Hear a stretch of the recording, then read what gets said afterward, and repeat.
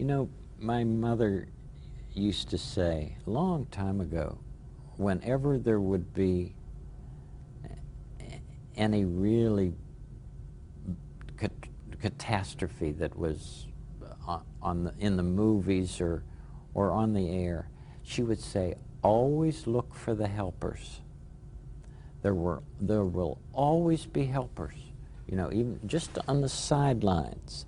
That's why I think that if news programs could make a conscious effort of showing rescue teams, of showing who medical people, anybody who is coming into a place where there's a tragedy, to be sure that they include that.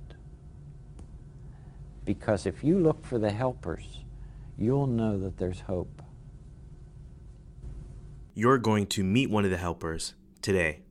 You're listening to The Smart Stories, new and adapted.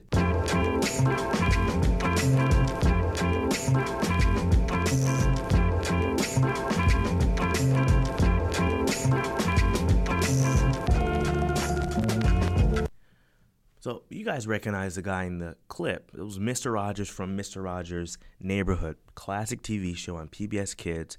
Of course, I didn't have Nickelodeon. I didn't have Cartoon Network because my parents didn't believe in the miracle of cable. They believed in the true right and virtue of public television, educational only and nothing else. So, Mr. Rogers was a great man. He had a program where he taught kids values, and he really did it in a way where it could apply to kids from all walks of life. And he wore great cardigans, too. It's something that we cannot forget. The red one with the blue tie and the white shirt, absolute favorite look. Need to wear that for my wedding. Anyway, we're going to be talking with a helper. Really hearing his story this episode. It's Michael Nixon. He's been on the show before, but he's such a great guy. We had to have him on the show again. Don't tell him I said that. Anyway, we're going to talk about his work at the Fair Housing and Justice Center in New Jersey. He did this a couple years ago, and of course, he's doing a new gig here at the university. But you're going to hear from him right now. I think you're going to like it. Sit tight. Started law school in 2010 in Chicago at the John Marshall Law School there, right there downtown. And I guess for a long time, I knew I wanted to be a lawyer. Just a quick aside, I first got interested in becoming a lawyer when I was living in Southern California with my parents, mid-90s, of course, the big O.J. Simpson case, huge case back in the day. And just watching, because it was on TV all the time, my parents loved watching it. So seeing Johnny Cochran in the courtroom. If it doesn't fit, you must acquit. You know, because up to that point when you're a kid, you want to be a Power Ranger, firefighter, all that other stuff. I guess firefighter is more realistic than Power Ranger. But anyways, that was the first time I really latched onto like a real occupation. So my parents were like, okay, good. Like this kid doesn't want to be like a superhero. He wants to be something real. So from there, I always knew I wanted to do law school, but really didn't know what I wanted to do. So go to law school in 2010. The first internship that I did was after my first year, I worked at CARE Chicago, the Council on American Islamic Relations, as a civil rights law clerk. And that opened my eyes to a lot of the Islamophobia and things like that we saw, you specifically deal with in that community. But one of the cases that really caught my attention while I was there was actually a case involving housing. And there was a family who was just having some issues with their landlord due to, their religious affiliation. And that really stuck with me. I was never really exposed to, on that level, how people could be affected just in their simple housing situations, just simply because of their religion, their color of their skin, or whatever the case may be. So as that internship came to a close, I knew I wanted to learn more about that particular area of the law. And so I took a class on fair housing and fair lending, and I was really intrigued by it, started learning about the Fair Housing Act, which was a seminal piece of legislation that passed in the wake of, Dr. King's assassination back in 1968. We just celebrated the 50th year of its passing. The Federal Fair Housing Act. And so took a class, really learned more about some of the seminal cases, the case law itself, the act, the law itself, and liked the class so much that I actually decided to volunteer for our legal clinic at my school. We had a fair housing legal clinic, and so volunteered the last year and a half I was in law school there. And from that point, I really knew I wanted to be involved in civil rights advocacy, particularly in the area of housing rights, housing discrimination cases. And so from there, my fiance at the time, Tatiana, got a call to become a pastor in the New Jersey area, New Jersey conference, actually as the first female pastor in the conference. And so it was a really exciting opportunity for her. But for me, it sort of presented a bit of a quandary because, you know, her and I, we were targeting Chicago as a place that we wanted to ultimately live. And so we were looking at job opportunities there. And this happened probably the February before she was graduating here at Andrews and I was graduating from law school. And so we're talking a couple months before those May graduations. And it kind of just threw a wrench in what we thought was going to be our plans. But, you know, the more we thought about it and prayed about it, we really felt like God was calling us to the East Coast. And so she moves out there in June during that summer to start working. We get married in August, and I move out there, of course, after we get married. And it's really nerve-wracking for me because I don't have a job. You know, she has a job. You know, she's the breadwinner at the time. And, you know, I really didn't know what I was going to do because at the time I was still preparing to take the New York bar. And so nobody's going to hire you with just your JD degree. You have to be bar admitted to get a legal job. And so, you know, I was taking the February bar, February 2014. And so I had a couple of like minor odds and ends jobs here and there. But it got to the point where I just really needed something to do. Like I was spending a lot of time at the house. It was getting depressing. It was just like, you know, obviously I was helping my wife out at the church and stuff like that, but it was just like, man, what am I doing? So I actually ended up working a retail job. I was selling suits. And so started doing that. I actually started, I'll never forget it. It was during like Thanksgiving weekend. So my first day was like Black Friday. So it was like a huge sale and stuff. And was doing that for a couple months. But obviously it was kind of, I mean, I would talk to my coworkers. They were all older than me. I would tell them about my educational background and they'd just be like, well, why are you here? Like, what are you doing? What's going on? So anyways, I just keep doing that. I'm studying for the bar. Take the bar that February. Of course, as some of your listeners may know, it takes a couple months to get your scores back. And so I'm still working this job and whatnot. Get my scores back. Thank God I passed. You know, passed the New York bar. So it's kind of like, okay, I can start to really get myself out there. I had talked to a lot of people about potential jobs, and it just wasn't. It never turned into anything. A lot of church folk, they said they were going to help out, and you know the whole runaround of emails and resumes, and it just got really frustrating after a while. So passed the bar, but still, you know, I'm looking for a legal job now. Really start kicking into gear the search, and I just remember one day talking to my wife about it, and you know, getting kind of discouraged and not really having leads, and she just said to me, you know, hey, why don't you just look into like that fair housing thing? Like you were really into that when we were in Chicago. Is there a fair housing group in New York? And I hadn't thought about that, you know, at that point. And so, you know, I looked up actually right there on the spot on my phone, and I came across the Fair Housing Justice Center in New York City.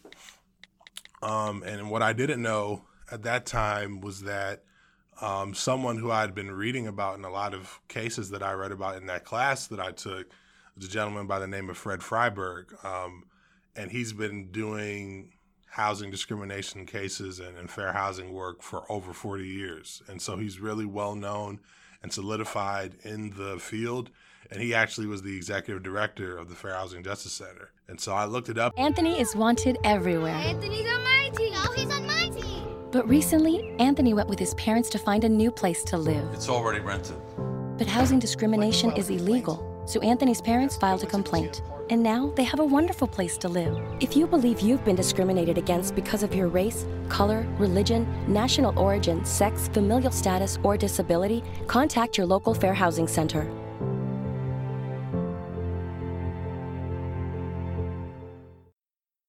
It was just like, whoa, this is a really awesome opportunity. Didn't even really know, that they existed. Problem was they weren't hiring. They didn't have any jobs at the time.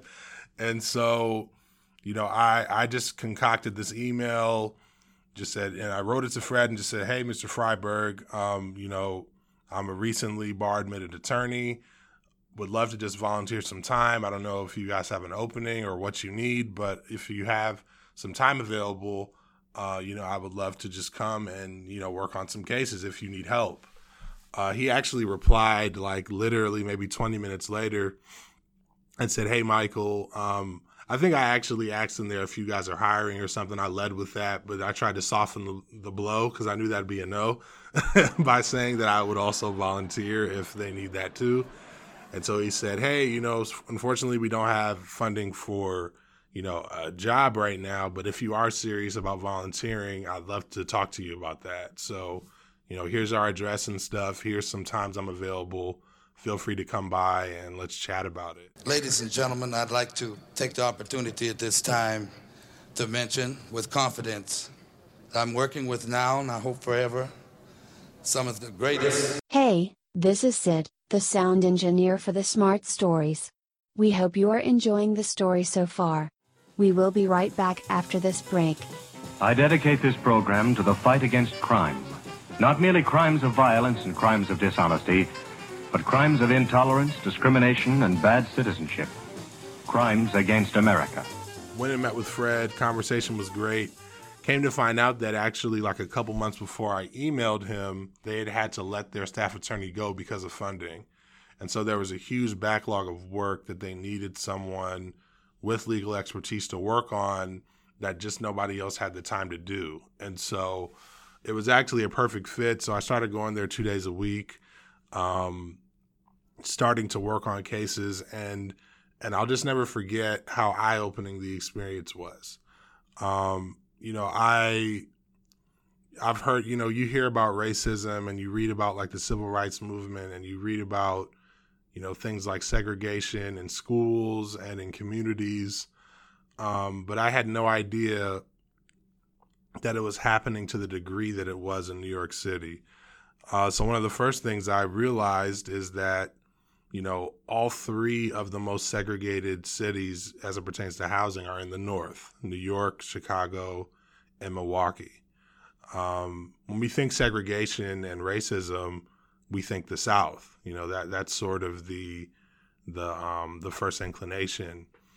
But housing segregation is really a sin of the North. We're going to jump ahead to one of the cases that Michael worked on, but don't worry, I'll explain how they work.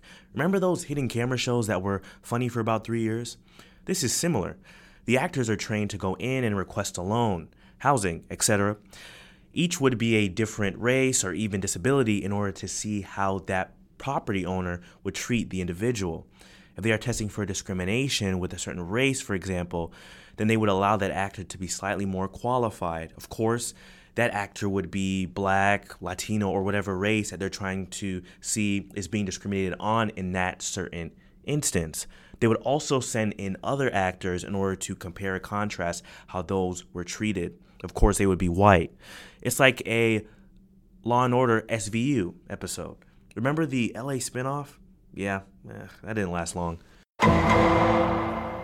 That joke was okay, Jordan, but you're missing an important detail. The actors were taken from the Actors Fund, and extensively trained for the assignment. Most importantly, the actors did not know what they were testing for, so no bias could be formed.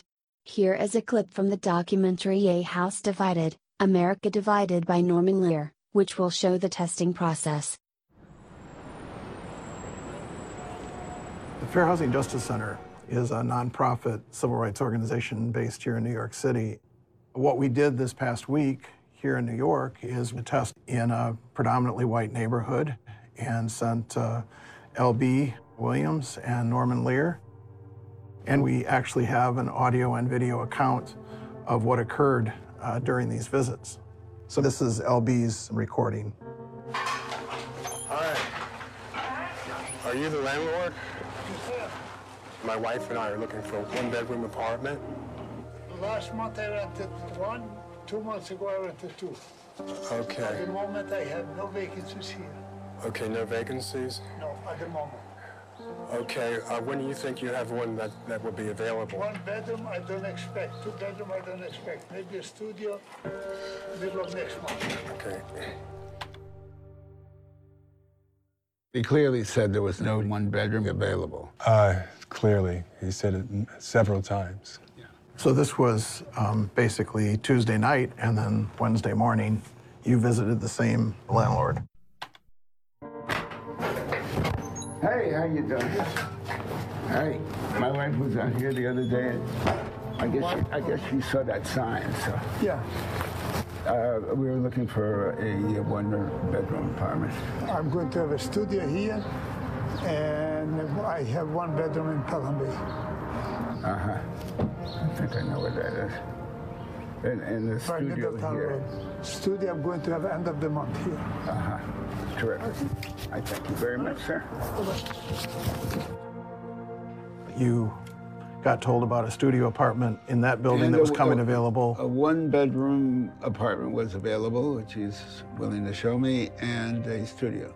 Yeah, and the one bedroom, according to the recording, is in Pelham Bay on Wellman Avenue, another predominantly white last neighborhood. night, the way LB was treated, was that a surprise to you? No, it was not, because we had previously investigated this building and done multiple African-American white tests at this building, and the exact conduct that we observed on your test, we observed 3 additional previous times. The way this housing provider does business is to discriminate against African-Americans. No, isn't that against the law? It is. So why hasn't something been done about it? Well, I think part of it goes to this issue of the type of discrimination it is.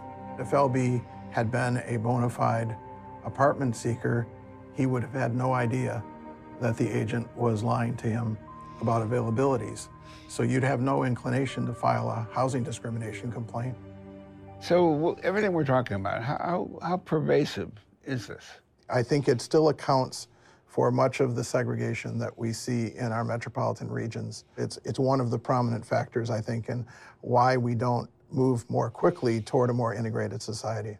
I think people of color carry additional baggage through no fault of our own that other people, that white people don't worry about, essentially. There's this issue that you always have to be aware of, that someone is going to look at you differently, not for what you are, essentially, but for what you look like. It always saddens me, but it consistently says to me, as an African American, that I'm less than.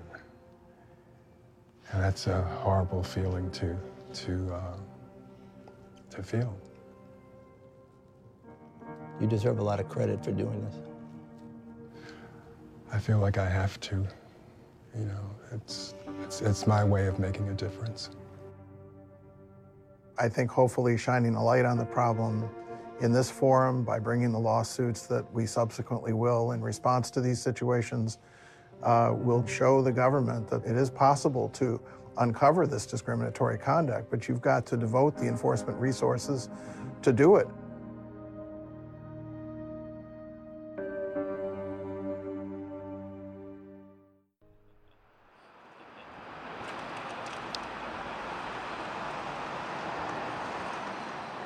We spoke yesterday. I stopped by. I was looking for an apartment, that one-bedroom apartment.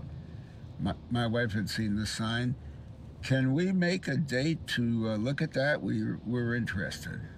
The time has come to confront the landlord who discriminated against LB, telling him no one-bedroom apartments were available.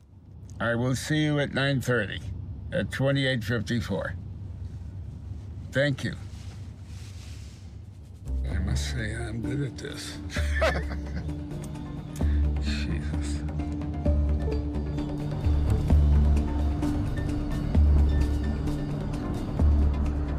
I spent my career creating characters whose lives would shine a light on our divided society.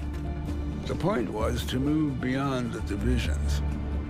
But being a part of this experiment has shown me that racism still stains our country.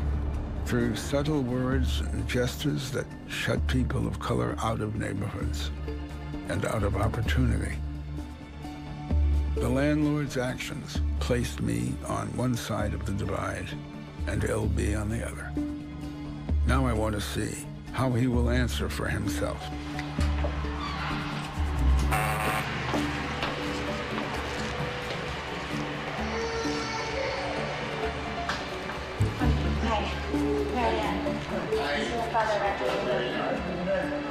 With a hidden camera and a producer posing as my daughter, we continue the charade as he shows us an apartment in the building. Small dining room right here.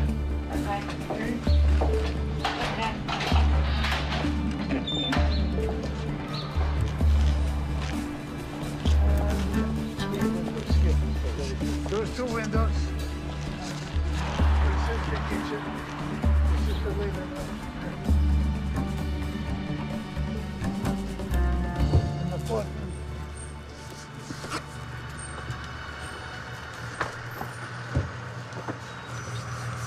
Do you remember that face?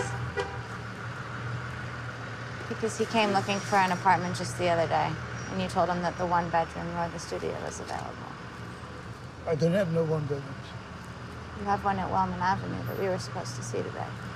I'm sorry to accost you this way, but there were no blacks in the building, and we're not going to rent to blacks in the building. Come with me. Come with me. Oh, move that way. Come.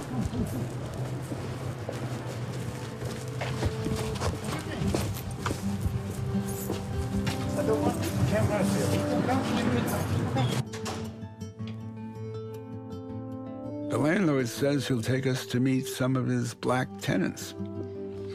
But after we enter the building, he changes his mind and says he doesn't want to disturb them.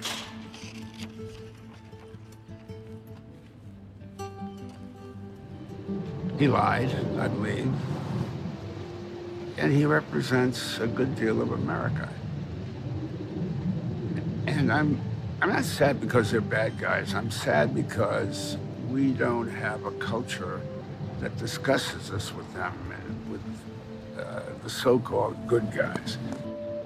You know, we're all going to have to know about it, think about it, talk about it before we ever get past it. I feel sadder for having done it because this is our America and it isn't what we promised. Again, here's Michael. But the one case that I really want to share with you that really stuck with me, and it really taught me actually the importance of allyship, is a case that involved a woman by the name of Allison Brown. Allison Brown was a Caucasian woman who was looking for housing in the city, and her and her husband were just looking to move to a newer building.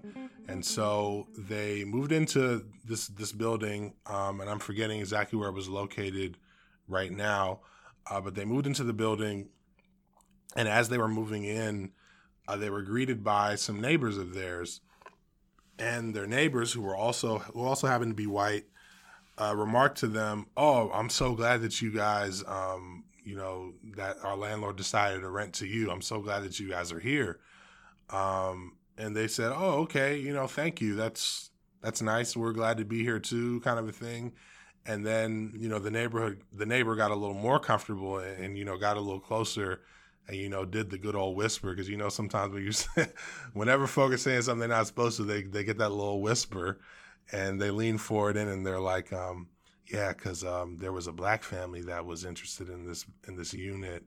And, our landlord was pretty stressed out about it. So, and we were getting stressed about it too. So we're really glad that they found you guys. You know, that we're really good that this worked. We're really glad that this worked out. And so that's one of those comments that, you know, I'm sure are uttered in offices, in hallways, you know, in lunchrooms, by water coolers all across our country pretty much every day amongst, you know, people in a monolithic setting or monoethnic setting, to be more specific. It would have been very easy for Allison to just sort of shrug that off, ignore it, and just kind of continue on with their lives. But this comment really, really bothered her as it became apparent that she was benefited by the racism of the landlord, who didn't want to rent to someone who was black and who hadn't for years, and no one else in the building was black, as we came to find out. The fact that she benefited from that racism bothered her, and she just said, you know, this isn't right. I have to do something about it. And so she reached out to us. She called the Fair Housing Justice Center. She made an intake, and we did an investigation to see, you know, to corroborate the claim. And we did tests which showed that, you know, black testers who showed up to the building were lied to about availabilities, while their Caucasian counterparts were told the truth. And so based upon that evidence, as well as the experience that Allison shared with us, we were also able to find out who the family was that was interested in renting, that was denied that opportunity. The Fair Housing Act doesn't just protect, you know, people of color or whatever the case may be. It's there to protect everyone. And so everyone, whether you're, you know, a part of the majority group or minority groups in this country, you have the right to live in communities where they're open and accessible, and, you know, the rights of others that are around you aren't infringed upon. And the Fair Housing Act also has this really cool provision where it also allows you to help others assert their fair housing rights, you know? So again, it's that allyship. And so we brought that lawsuit, and, you know, of course, after the landlord, the defendants in the buildings heard the recordings and then saw the evidence that we had, they wanted to settle. And so we were able to settle the case favorably. And Allison decided to take things even a step further because, of course, as a plaintiff in the case, she was rewarded a certain amount of money. She donated that entire amount to the Fair Housing Justice Center. And she still lives in that building. So now she's living in this building where her neighbors, you know, obviously have a problem with her because of the fact that, you know, she popped the bubble on the little utopia that they had where everyone in the building looked like them, because now she's opening up units in that building which people of color will have access to now because we're scrutinizing them more. And beyond that, she not only donated money to the FHJC, but she also decided to become a member of our board. And so she's a member of the Fair Housing Justice Center Board of Directors now. So yeah, that was one of the most amazing cases that I think I came across while I was there. It taught me so many different things, you know, not just about, you know, standing up for oneself, but also standing up for the other. And what does that truly look like? What are we willing to put on the line for someone else? How much discomfort are we willing to throw upon ourselves in order to hopefully create more fairness and equity and comfort for others in the future? If you want to learn more about the Fair Housing and Justice Center, go to fairhousingjustice.org. Thanks again for listening. We'll see you next time. Stay smart.